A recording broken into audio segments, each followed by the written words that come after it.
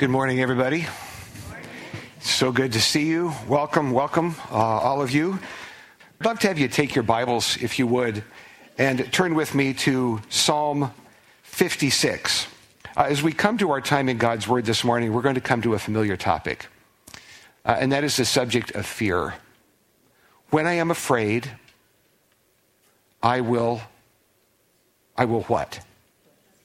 Well, trust in the Lord. I will. What else do we do? Because we don't always trust in the Lord, do we? Sometimes when I am afraid, I panic, worry, allow fear to run over me, eat too much, work too long, want to run. There are a lot of things people do when they're afraid. We get to talk about that this morning. It's really the subject of the text, and one that I think is familiar to all of us. Even if you're one of those folks who says, I'm not afraid of anything, I just want you to know ahead of time, I don't believe you. I just don't believe you.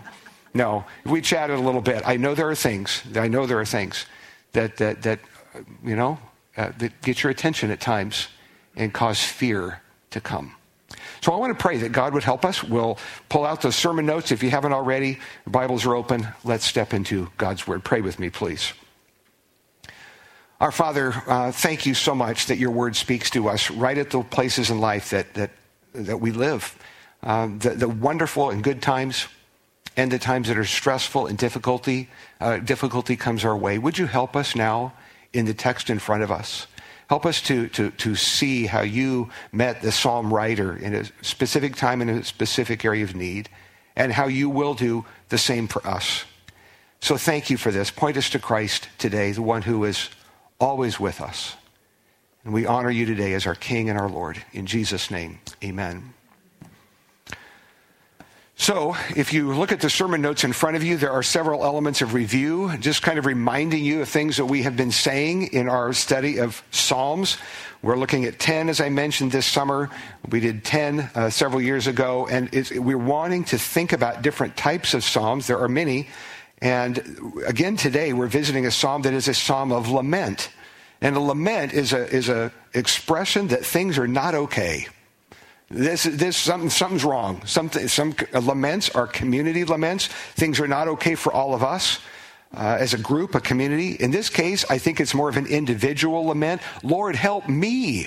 I'm in trouble. This is not okay, and I'm afraid. So we're going to hear a psalm of individual lament. And I mentioned under the review section, the third bullet point, there are 4 elements that are characteristic of psalms of lament. And you'll find them in today's psalm. I won't press on them as obviously as at other times, but all 4 of those are present in today's text. As the psalm writer says, man, I am in trouble here. Now, I mentioned in that paragraph called today's text that this psalm addresses one of the most basic elements in being human. That is, we are embodied souls. And what do I mean by that? Well, I mean that there's an interior part of us. We say that's the real person. Okay, I got it. And then there's this body God has placed us in. Wonderful creation by God. And yet a body that has, oh my goodness sakes, it can get sick. If you cut it with a knife, it'll bleed.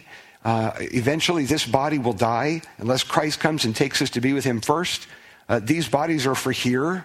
They're weak. They need sleep. Some of you more than others.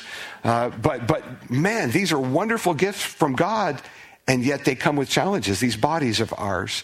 And emotions are part of this human experience. Emotions. There are emotions that sometimes make us feel happy.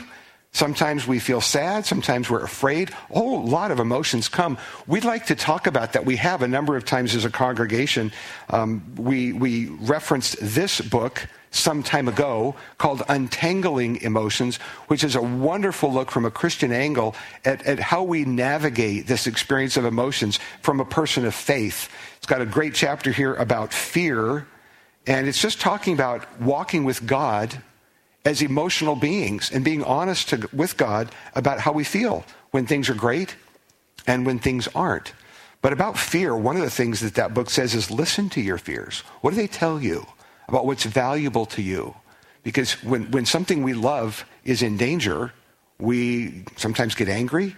Behind anger, often there's fear of loss. Something's being threatened.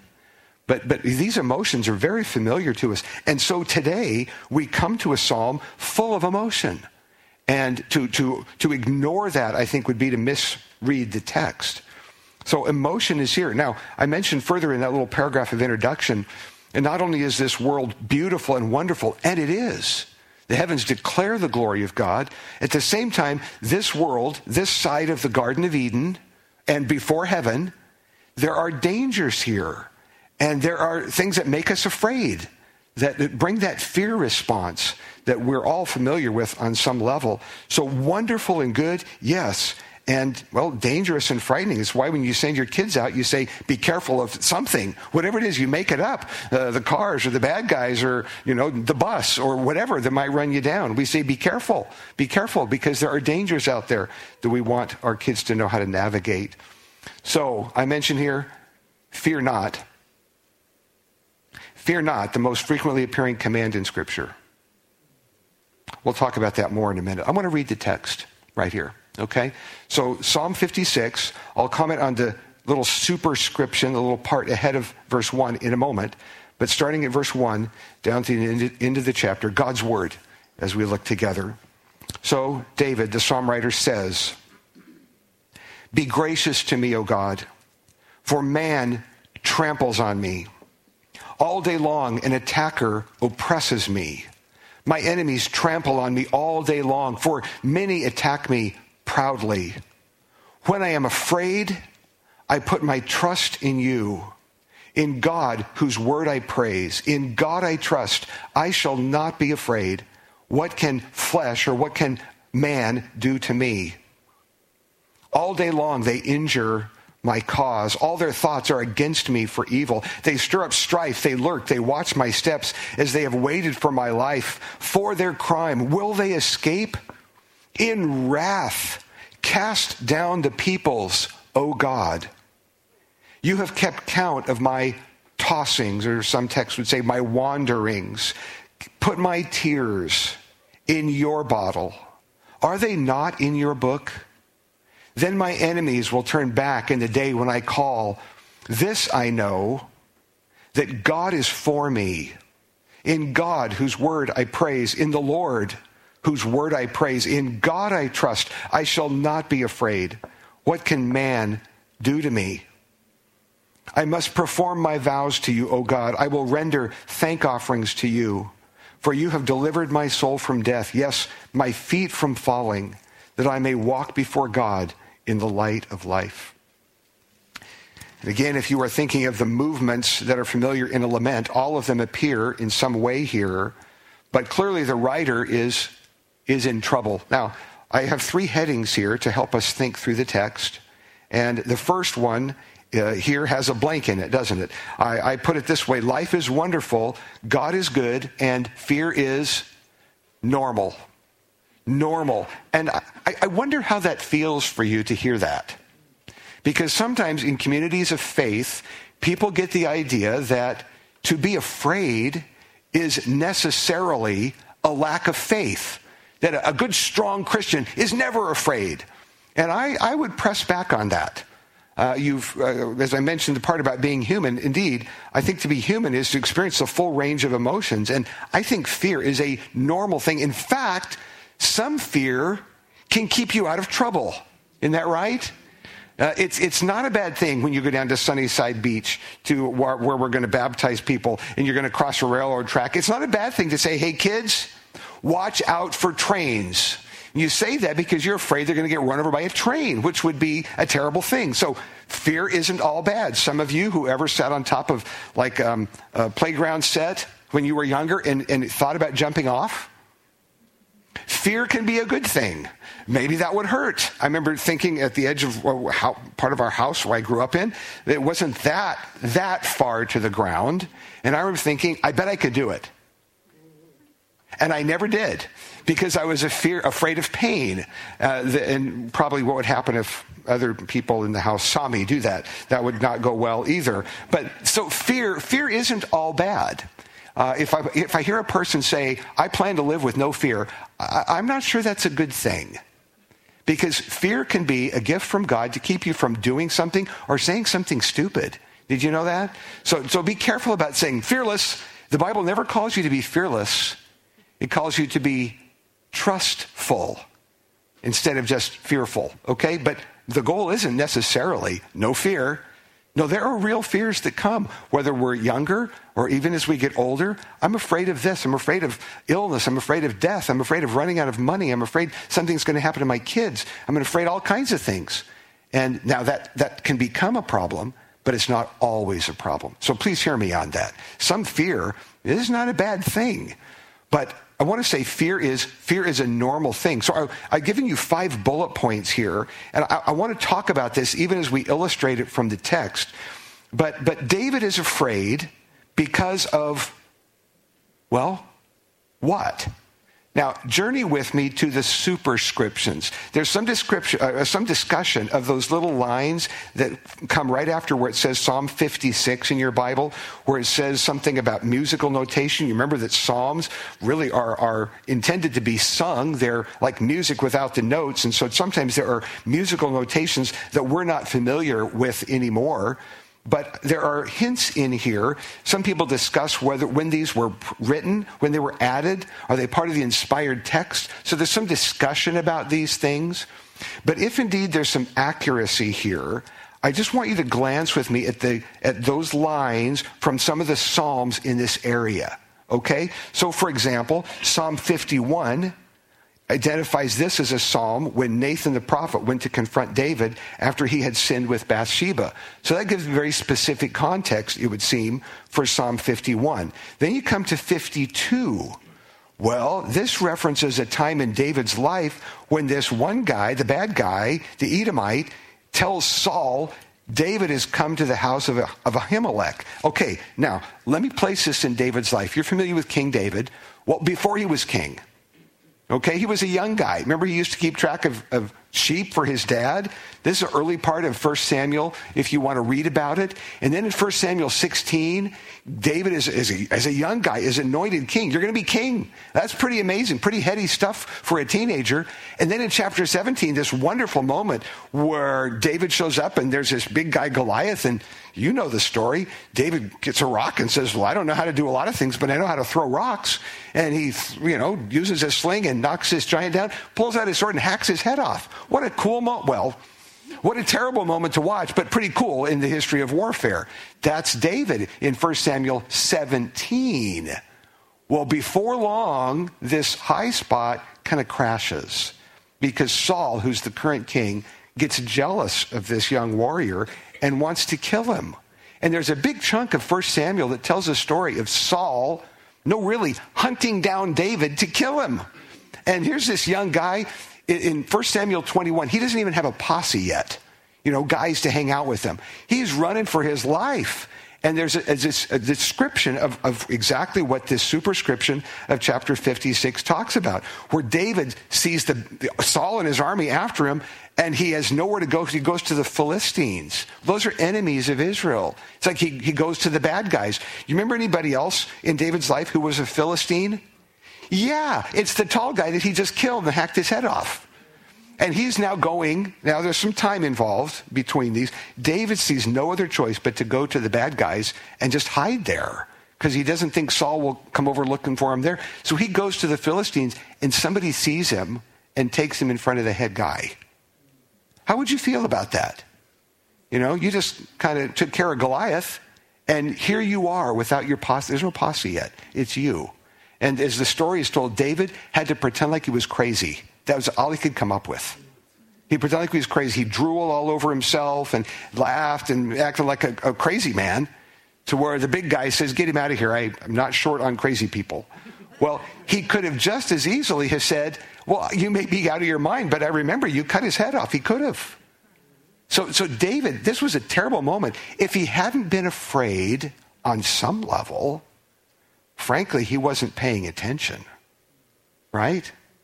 That would have been a normal reaction. Now, similarly, look at this, the Psalms that are here. So Psalm 57, this is written, it says from David, when he fled from Saul in the cave. Wow. 59, This is from when Saul sent men to watch his house in order to kill him. Man, this isn't so good. So he's writing this section of Psalms from very real circumstances of life. Now, they're different from yours. You wouldn't write the Psalm if you were going to write something about your life. It wouldn't sound like this. You wouldn't be saying, there are bad guys chasing me to kill me. You would talk about other things. Here's a problem in my life, God. Here's something that's not going well. Here's something I'm afraid of. It would sound different, but the tone, the issue would be the same at heart. Oh, God, I'm in trouble here, and I'm scared. I'm flat out scared. So David then, as you look at the text with me, he says, be gracious to me, O God. Man tramples on me all day long. An attacker oppresses me. Enemies trample on me all day long. They attack me proudly. And here's that moment when I'm afraid, I put my trust in you. So I think what David is doing here is making a statement saying, this is what I want to do. This is how I want to react. It's not necessarily how I automatically respond, but this is what I want to do. God, I want to trust you here. Now, I mentioned already that the command, fear not, is the most frequently appearing command in Scripture. God says it, sends it through his angels. Fear not, fear not, fear not, fear not. All the way through the Bible. Don't be afraid. Don't be afraid. Now, I want to ask you here, as I have here in front of you, a second bullet point. When God says fear not, what do you hear? Can I ask you that? What do you hear when God says fear not? What tone do you hear from the voice of God? Is he angry? Is he saying with clenched teeth, for goodness sakes, child, have I told you 100 times, stop being afraid. What more do you want? Is that what you're hearing from God? Is he frustrated with you because you still don't have it figured out, for goodness sakes? Is that it? Sometimes people hear somebody else's voice at that moment, or a tone, or they assume God must be angry at me or disappointed in me because I'm not, as we would say, I'm not stronger right now. I'm wondering, what do you hear when you hear fear not? Well, I think if you press back against God speaking to us through clenched teeth, I think you're right. I don't think he does. I think this is a call from a loving father to his dear children. I don't think he's hitting something, pounding. I don't think he's shouting at us. I think he's saying, don't be afraid. Don't be afraid. Same thing you tell a child at night when they're scared. I already checked under the bed. There are no boogeymen. In fact, I've never seen one. But don't be afraid, child. Don't be afraid. I love the tone in the text I've given you here, Luke 12:32. These are the words of Jesus. This is in the paragraph. It shows up in Matthew as well, where Jesus is saying, don't be anxious for things. By worrying, you can't add an inch to your height, can't add a year to your life. So don't be afraid. But he says in Luke 12:32, and please get this, hear the tone. He says, don't be afraid, little flock. It is the Father's good pleasure to give you the kingdom. Don't be afraid, little flock. Now, I think there's a kindness here. Dear child, listen, don't be afraid. Don't be afraid. I think God is coming alongside in those words repeated so often in kindness, in mercy, gentle and lowly, as some of you have read the book. That's what I think God presents to us of himself. Don't be afraid, little one. Don't be afraid, child. Don't be afraid, dear flock, little flock. Now, I want to talk about a number of things here, right? This is a good spot to introduce it, I think, more later on that. Some of us experience fear in little doses. Man, that car swerved and missed you by 6 inches. Man, that would have been a terrible accident. So there's a moment of fear. For other people, there are bigger moments of fear. There are people in our church, some here, I'm sure, who struggle with fear on a bigger level, maybe due to a life circumstance or some past thing that's come your way. You've been a victim of trauma or crime at some point in your life. You've been in the military. You've known fear on a level that many others haven't. You're a first responder. In some other time and circumstance, there were moments when you had to bury your emotion to stay alive. And you did. You did it. And then later, those emotions bubble back up. And we experience fear, some in panic moments or panic attacks, some with PTSD. I have, at times, not often, fortunately, heard people who don't get that, who don't understand it, kind of say, man, just trust God more. Please don't ever say that to a person who really struggles with fear. It's a very unkind thing to say. And if you haven't experienced that kind of thing, you don't know. Okay? You don't know. You might think you do, but you don't. So for those of us who've ever had a moment where your body reacts to fear that isn't presently here, if you haven't experienced that, just be kind to those who do. Because really there are many, men and women, who experience these times of intensity. So kindness, the voice of God, not saying, oh, stop it. But God saying to us, in whatever type of fear you experience, I'm with you. I'm with you. I care about you. Fear not, dear one. So hear the tone that God has. I put here as well in that second bullet point. Please get this. I didn't know where else to put it. A caution to all the logical people out there. There are different people in this room. Some are more in touch with their emotions, or may I say, maybe even too much so, maybe even emotionally driven. That's another topic. But there are also logical people out there who want to help those of us who sometimes struggle with fear. So here's what they do. Okay, let's just say a person at times is afraid driving in a car. One of my family members never wanted to get her driver's license because it was just too scary to think about making those decisions. Went her whole life without driving a car. It was too frightening. So along comes a logical person saying, let me help you out. I've studied the model of car that you have, or read the owner's manual, and I can list for you all the safety features. Isn't that good news? Here's how the safety restraints and the airbags work should there be a terrible accident. And I've checked the statistics in your area. Chances of you being in a horrible accident are very small. So listen, there's all the logical facts, so fear not. Tell me how that works. Yeah, if you're the more emotional one or at times experience fear and you're married to a person that's all logical, sometimes there's a little rub this way. Airplanes don't fall out of the sky that often. What are you afraid of? Yeah, but if they do, I know, but you'll go quickly. Don't just think about it. The suffering won't last long. Well, that makes me feel better. No, sometimes logical people think that fear can be solved by just presenting the facts, ma'am, just the facts. And I'm just saying here, if you're that person, be kind. Because you will rarely help a person who struggles with fear by presenting the facts. Can I get an amen? No, you don't have to. I know. You know how that works, especially if you're a person who struggles with fear. So I ask you here another question then. When David says in verse 3, I put my trust in you. What does he mean? When I'm afraid, I think this is a commitment. Lord, this is what I want to do. It's how I want to react. I want to trust you. What am I trusting? Well, he spells a few things out in verse 4, and again, it's repeated, of course, down in verses 9 and 10. In God whose word I praise, in God himself, in God I trust, I'll not be afraid. What can flesh or what can a person do to me? He's thinking about God's word. What has he said? He's thinking about what God is like, that he is good and compassionate and kind, that he indeed will never leave us nor forsake us. We're remembering at that moment things that are true about God. What has he said? How has he cared for me in the past?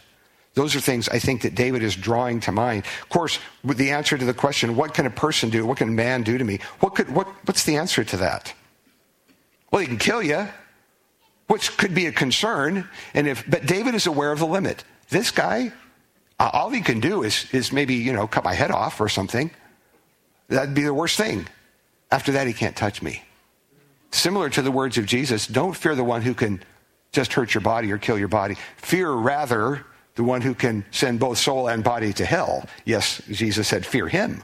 That is, fear God more than you fear this guy. All he can do is kill you. Worst thing can happen is the plane will crash and you'll be with the Lord. How bad could that be? Well, okay. That's the idea here. When I'm afraid, I'll put my trust in you. Now, my fourth bullet point before we move to the next section here. Again, I really want you to hear this, please. Here are a few examples of, I would say, hundreds, the tip of the iceberg in Scripture about the theme of God's presence with his people. God's presence with his people, his fearful people, when that's the case. So Psalm 23, do you remember this? Yea, though I walk through the valley of the shadow of death, I will fear no evil, for you are with me. That's why I fear no evil. I know, I'm confident your presence is with me in this. Isaiah 40, I gave you Isaiah 40 because we've just studied Isaiah this past ministry year. And Isaiah 40 is where you hear the voice of God say, comfort my people, says the Lord. Say to Israel, cry out to Israel or Jerusalem and say to them, your warfare's ended. The battle's over. Okay, comfort. He gives comfort. Isaiah 43, when you pass through the waters, I'll be with you. And then, of course, Psalm 56:9, right here where we see God is for me. God is for me. Now, on this issue of the presence of God, you can find elements of this all the way from Genesis to Revelation. God's tabernacle placed right in the midst of the nation of Israel when they camped in the wilderness. Remember? That's where the tabernacle went. It was right in the middle. The presence of God right among them. You remember Exodus 33, where there's been a mess and sin and 10 commandments broken and all those other things. And God says, I'm going to send you up there and I'm not going to go among you. And Moses says, no. If your presence does not go among us, we're not leaving. You must go among us. Be God among us. Psalm 73, David says, as for me, the nearness of God is my good. It is good for me to be near God, another translation says. The Great Commission. So you're going into all the world, make disciples, teaching them, baptizing them, and lo, I'm with you always to the very end of the age. And if you skip ahead, of course, to the book of Revelation, where is God? Where is he? He is with his people. He's among them. God himself will be among them. Be their God. He'll wipe away every tear from their eyes. Jesus, of course, God tabernacling with us. So the presence of God with his people. Now listen, here's a place where we get it wrong. I do too. Okay, there's a moment when God's people, Israel, are in the desert, and it's not going well. And they ask this question. It's a question you've asked. Is God among us or not? Why did they ask that? Here's why. It's because things weren't going well. And they had the assumption that if God was among us, it would be easier. The food would be better. Life would be nicer. If God were among us, it shouldn't look like this. And they were missing something, weren't they? No, God was among them. His presence was there in the midst of the desert. They were right where God had intended them to travel at the moment. They were there, and God's presence was there. And we sometimes think as well, if I'm living before God, if God sees, it shouldn't look like this. And you're taking your words right out of the Old Testament. If God is among us, it should look better. Okay, not necessarily. Not necessarily.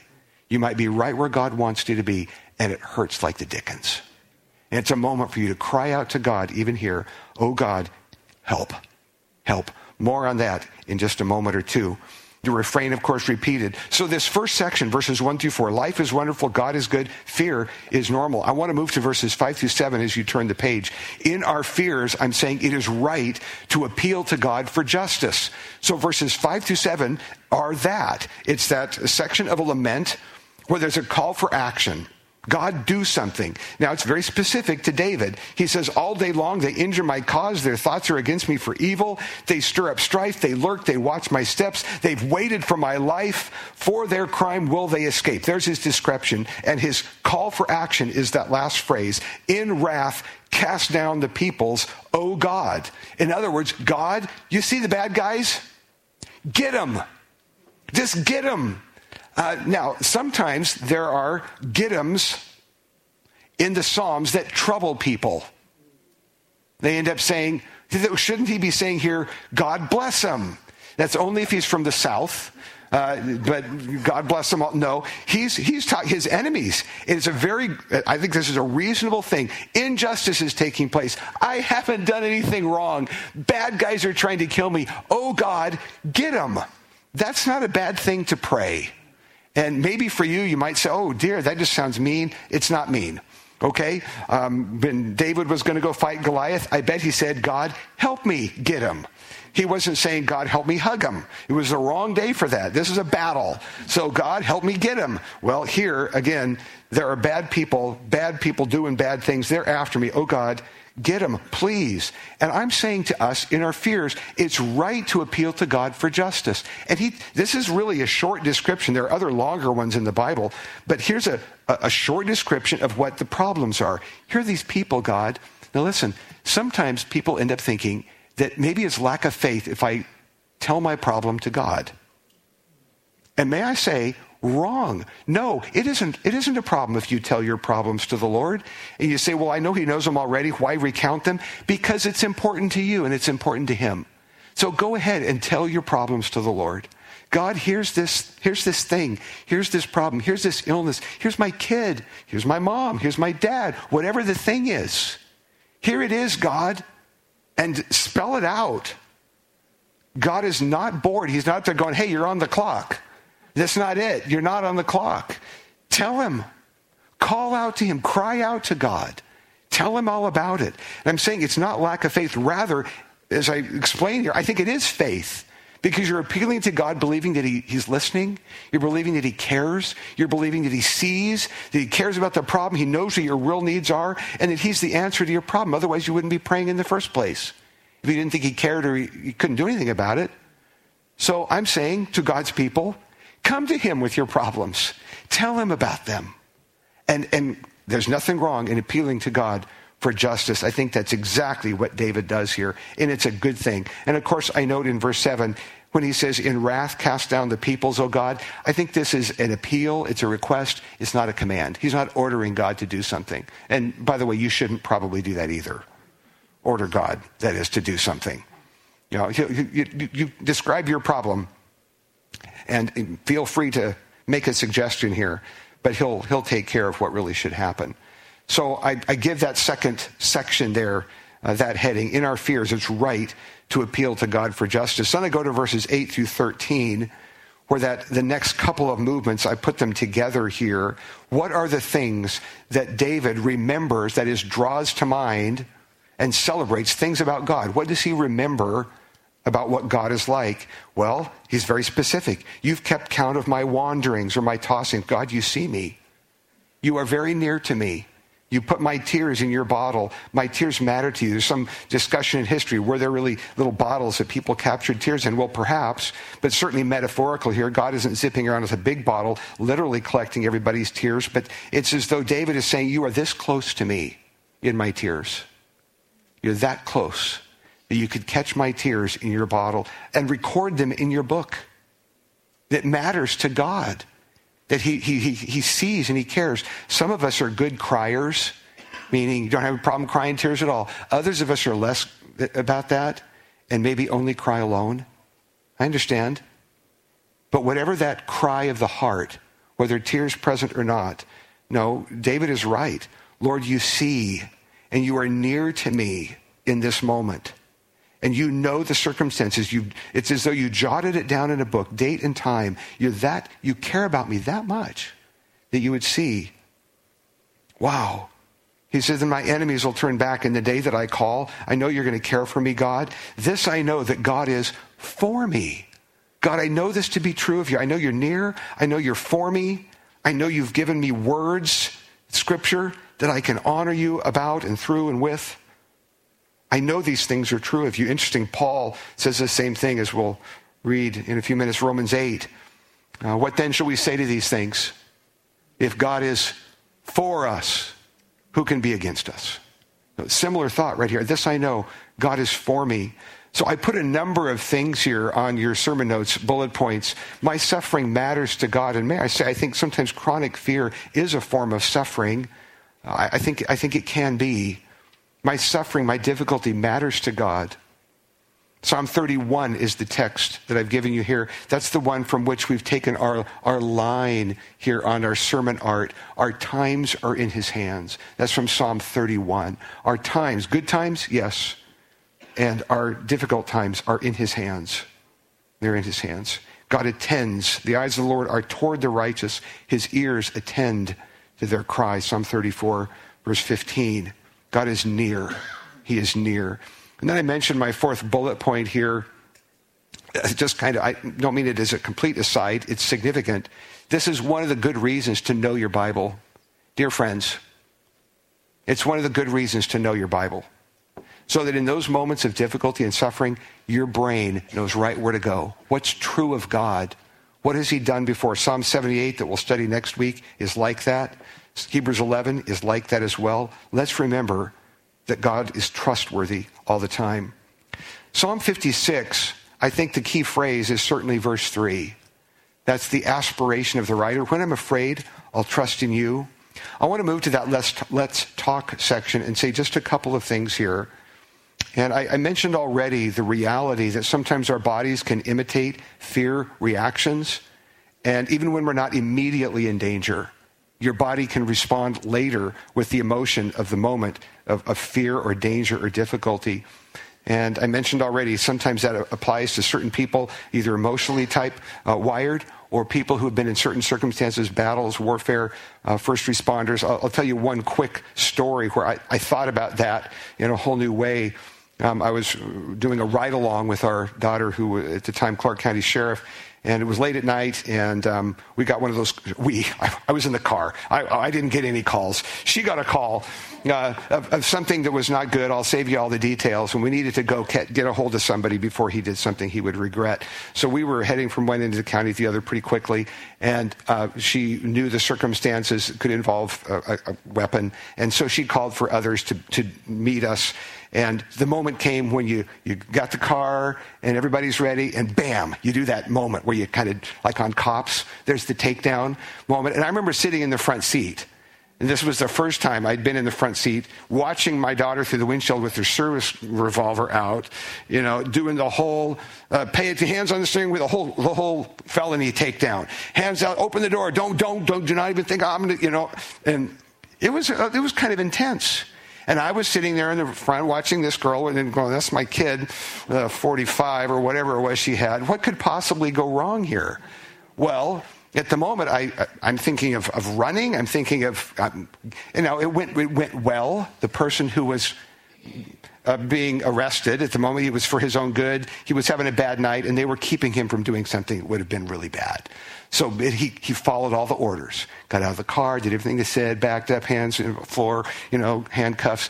He obeyed what he was supposed to. Nobody got hurt that night. Everybody went home safely. But there was a moment when I was sitting there going, look at this. Wow. I sure hope he doesn't do something bad here. That's my girl out there. No, she's got a gun. She's a police officer. That's all right. But I felt again that sense of, later, when you start running it through your brain, what if he had, wonder what happened if, where you play the tape later and then fear hits. And some of you know about that. At the moment, you have to handle it. Then later, your body reacts with fear. Oh, I understand this. That doesn't mean you're a sissy or that you're a bad Christian. Okay? It means you're a human. And God knows. Now, this book called Running Scared, Fear, Worry, and the God of Rest, we've used in our biblical counseling seminars as well. Really a good book. Ed Welch talks about what's called the manna principle. I have found so helpful in my own life and as I share it with others. Basically, thinking of the Old Testament where God gives manna every day. You remember he gave enough for the day only, didn't he? He didn't give a week's worth, a month's worth, a year's supply. He did it so that every single morning you showed up with an empty bucket and said, God, if you don't meet me today, I don't eat. If you don't meet me today with grace for the day, I'm out. God lets you get enough, the manna, for today, about a quart per person. No more, it'll spoil. And all these rules, it's a picture of God's kindness. And sometimes we get in a mess because we're looking ahead. We have grace for today and we're worried about something tomorrow. When does God give grace for tomorrow? Yeah, and for goodness sakes, we want it now. Because what am I going to do? I don't know what I would do if this happened. How could I face this illness? How could I face this death? How could I just don't think I could. And the answer is, you're right. Not today. But when that day comes, God will give you the strength you need. He will. He will give you the strength you need. I think Bill Bright, Campus Crusade, I think he's the one who talked about dying grace. Grace to die. Knowing that when that day comes, God will give you what you need that day, at that moment. He'll give you what you need. That's what you trust God for. I hope that's what you trust God for yourself. God, I don't know how I'm going to handle tomorrow. Don't know how I'm going to handle this financial thing or whatever problem. But I know that at that moment, you'll give me what I need. That moment. I'll come with my empty bucket and say, oh God, fill me up. Please give me what I have to have today to meet the needs of today. That is what our God does. Nowhere is that more visible than in the cross of Jesus. See, where Jesus bore our sin on the cross, bled and died for our greatest need, our sin problem. I want to pray for us, then I'm going to just make a comment from Romans 8, and together we'll remember Jesus. But I want to pray right at this moment, and then we'll take a few moments with communion, if you'd join me in this. Father, I thank you for being a God who sees our need and knows, and you meet us there. I'm so grateful. Thank you that you do not look down from heaven and say, what's wrong with these people? No, we're humans. As the psalm writer said, you're mindful of our frame. You know that we are but dust. Yes, indeed, we are. And our Father, we need you so desperately. Thank you that you care about all of us, whatever our problems or needs today. You see, you know. Thank you for Jesus, who made that so clear when he died on the cross for our sins. We're grateful. So, Father, now as we remember his body broken for us and his blood shed for us, help us to see and treasure your great care, your great mercy. You are merciful and gracious. We thank you in Jesus' name. Amen. As we celebrate communion, we welcome all of you who know Christ as your Savior to share with us in taking the elements. They are presented up here in front, and these two stations in here.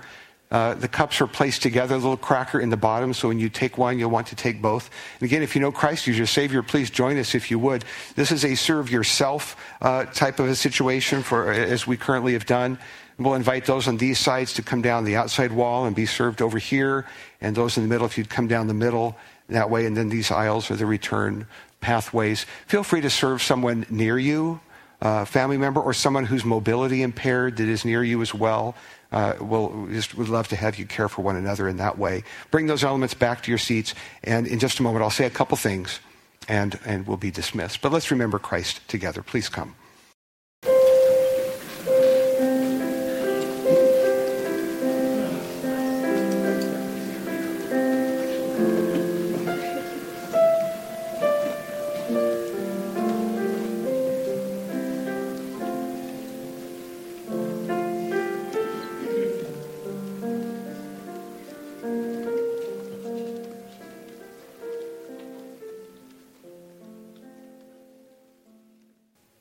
Thank you so much for that. David says in Psalm 56, this I know that God is for me. He is for me. How do we know God is for us?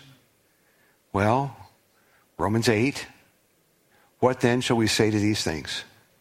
If God is for us, who can be against us?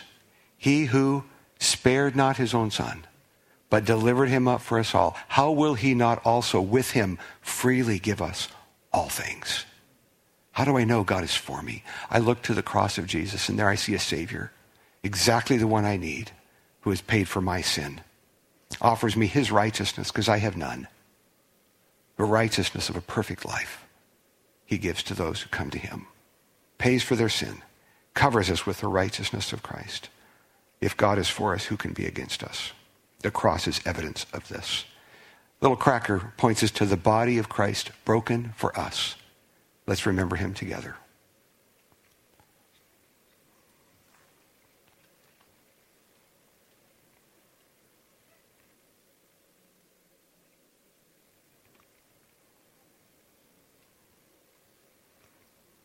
In this same paragraph,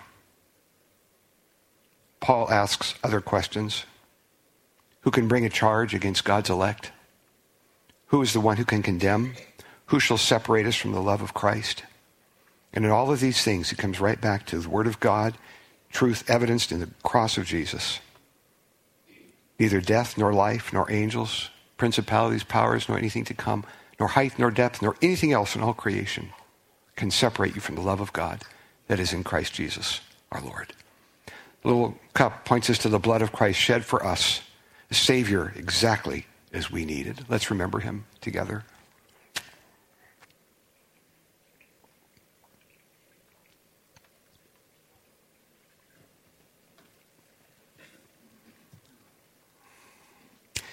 Would you stand with me?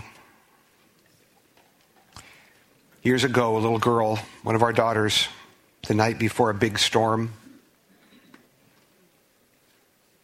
saw us hurrying around getting ready for lights out and things. And she said, as the lights went out that night, as we turned off the switch, she said, "Daddy, is the storm coming?"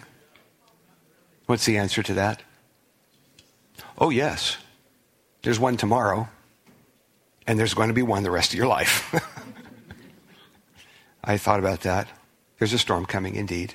And when I'm afraid, I'll trust in you. Father, thank you so much for the morning. Thank you for your word. Thank you for these dear people. Thank you that as we live in this world, all kinds of different circumstances represented in this room. Thank you for your abundant care.